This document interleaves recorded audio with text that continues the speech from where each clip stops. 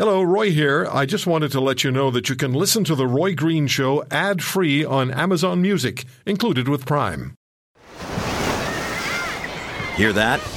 Believe it or not, summer is just around the corner. Luckily, Armor All, America's most trusted auto appearance brand, has what your car needs to get that perfect summer shine. Plus, now through May 31st, we'll give you $5 for every $20 you spend on Armor All products. That means car wash pods, protectant, tire shine, you name it. Find out how to get your $5 rebate at armorall.com. Armor All, less work, more clean. Terms apply. Mayor Willett testified in Ottawa at the inquiry into the invocation of the Emergencies Act, and the mayor was there earlier this week, as you no doubt know. We did speak with Mayor Willett in February, before the Emergencies Act was invoked, and the mayor has agreed to come back on the air with us. Mayor Willett, how are you? I'm good. How are you? Well, I'm fine. Thank you very much for taking the time to join us. Hey, no problem. So if I were to take all of those days from the end of January to the day or two before the invocation of the Emergencies Act, what's the strongest memory for you of those days in late January and early February in your community of Coutts? The strongest... Now, what comes to mind? Oh, I try not to go back there now. The feeling, I guess, that... the feeling I got at the time was that nothing was really happening, that we weren't getting a lot of support other than we had a strong police presence. The protesters were pretty well dug in. They had lots of support as far as supplies and so on go. We were as a community... I think the numbers that I used at the commission are probably fairly accurate. I said it was about a 70-30 split, with 70 being sympathetic with the protesters. Mm-hmm. Somebody asked me after that when I said that I thought it was domestic terrorism. Well, does that mean that 70% of your population are terrorists? Well, no, that's not what. No, I know it's not. I mean, that's not even thoughtful. Quite. That's just a dumb question. Yeah, it was a pretty, in that part of February, I was fairly depressed. I had just come through a little bout with COVID, and if there is such a thing. And, it was a... the reason that I asked you is, first of all, it provides us with a bit of context, and I appreciate you answering it. But the other reason was when you and I spoke in February, I felt for you, because your community, 250 people, it's a community of 250 people usually are very tight because there's interdependence. And families grow up together, and they, you know everybody, and it's just it's a community sense. After you and I talked, I had so many emails from listeners saying, "Man, I'd love to live in a community where, that's that size," and so there was a lot of positive response. But there was the discord that had developed in Coutts, and I know that was really disturbing and distressing to you. Yeah, and the thing is, I think at the time somebody asked me, will it ever get any better? There are still people in the village that don't have much to do with each other anymore, because they figure the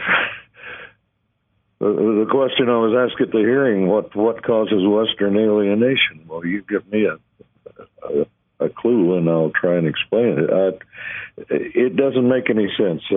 People who've known each other forever got split over this, and it's very hard for some of them to let that go. Mm-hmm. So even with advance warning, and you testified to this earlier in the week, even with advance warning, and you communicated, Alberta provincial officials, including then Premier Kenney, even with the advance warning that you provided, the RCMP seemed caught off guard. But you were assured that the RCMP was on top of developments. So how did this all go sideways? Well, from listening to the testimony of Mr. LeGrand yesterday, and or day before yesterday, and what I read in the situation reports that I gained access to when they put them all online, nobody anticipated or took seriously that the idea that somebody would actually block the highway and stop traffic. And even though the social media from the group was saying that's what we're going to do, there's I hate to quote the Rebel, but Rebel News put together a movie, they called it. And in one scene early on in that movie, the guy is in a cab with one of the drivers, and the driver admits that, yes, we had this plan from the beginning. We just tried to keep it quiet so they wouldn't be ready for it. And I think the intelligence that the RCMP was depending on just didn't take it seriously. And then once it happens, you're playing catch-up from then on. Yeah. Did you ever have the sense that the size of your community, or lack of size of your community, might have impacted in all of this? So it's a small place. Who's going to go there? I don't know. This is just off the top of my head. Well, the thing that I even mentioned this to one of the protest organizers, or one of the protest leaders later. They didn't organize so much as they got out in front and people followed them. But nobody considered Coutts. Mm-hmm. As far as the guys that were blocking the highway, they didn't really stop to think what they were doing to our community by cutting us off like that. And I've said before, you can drive by here, a lot of people do, and don't even know there's a town here because we're just off to the west of the highway, and everybody's getting their papers ready and getting ready to hit the border, and a lot of people don't even know there's a town here. So I think in the grand scheme of things, we just kind of got forgotten. And then, I guess we should make it so you can get in and out. Yeah, it just occurred to me that somebody maybe along the way said, Coutts, where is that? And you really, it was so significant because you had warned them. You had told them. You told Premier Kenney. You told the federal officials, the provincial officials, hey, we're here. Pay attention. There's word they're coming here, so pay attention to us. And then they kicked the can sideways. Mr. Mayor, so you 250 residents in Coutts, and you said people could drive by, not even know that your community's there if they're paying attention to going across the border. But you had hundreds, do I have this correct? You had hundreds of semi-trucks blocking roads in and out of the United States. Must have been, this is probably not necessary to say, total chaos. It was,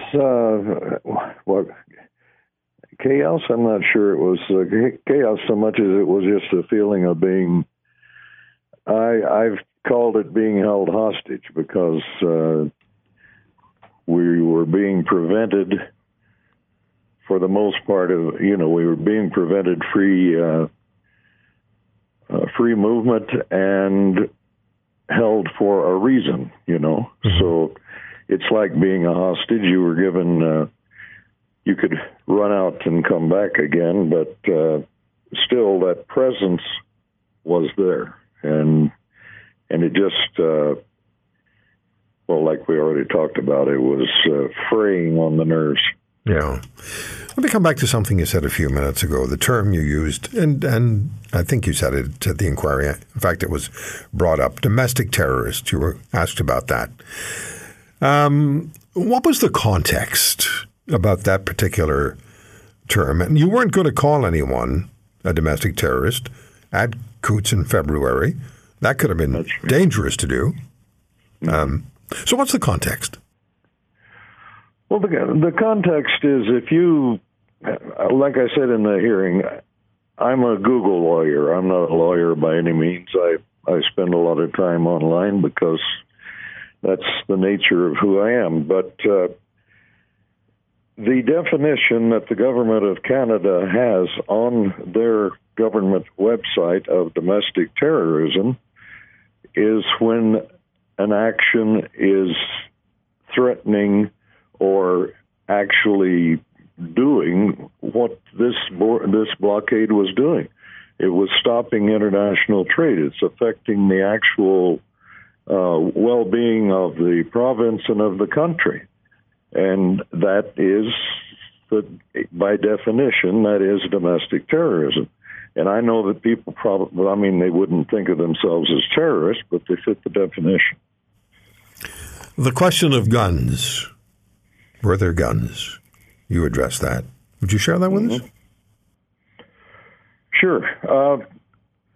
The raid on the residence and the 2 RV trailers went down early hours of the 14th of February. Earlier, on the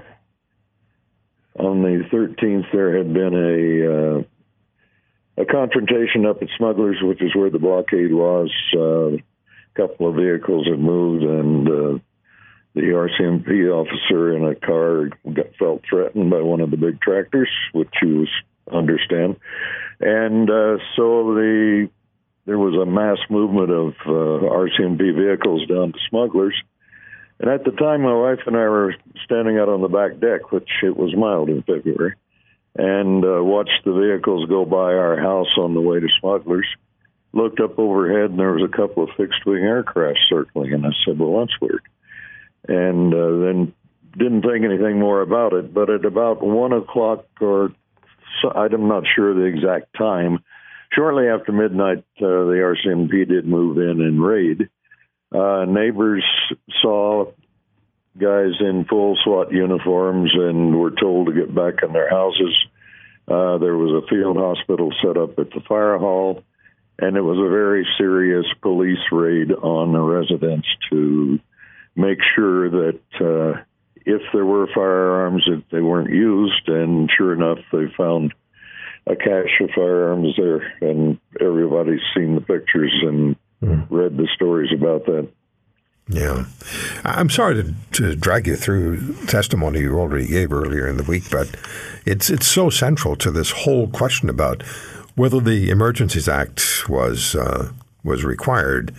Now, protesters were leaving Coutts before the Emergencies Act was invoked by the federal government, and you don't believe the EA was really necessary at that point, but you do believe, I hope I have this correctly, that the province and the federal government should have acted earlier to clear the blockades in and around Coutts. I mean, that's just deductive reasoning. Yeah. Yeah, it's difficult to know for sure because a lot of it will come out in court later probably what the RCMP were holding off for. If they knew that these guns and these people were there and they were waiting until they could get it all set up and get them in a single location, maybe that's why it seemed to be taking forever to get anything to happen. But the fact that the guns were found on the 14th and the people in the blockade, the original protesters, decided that was time to move, that it was getting really serious. I don't know. I don't believe in coincidences, but if that hadn't happened, from what I've heard from YouTube posts and Facebook posts and so on, the protesters weren't ready to go home on the 14th or 15th if they hadn't had this trigger event that, bad use of words, but if they hadn't had this event it's clever. that made it a whole different feeling. Let me ask you one more question.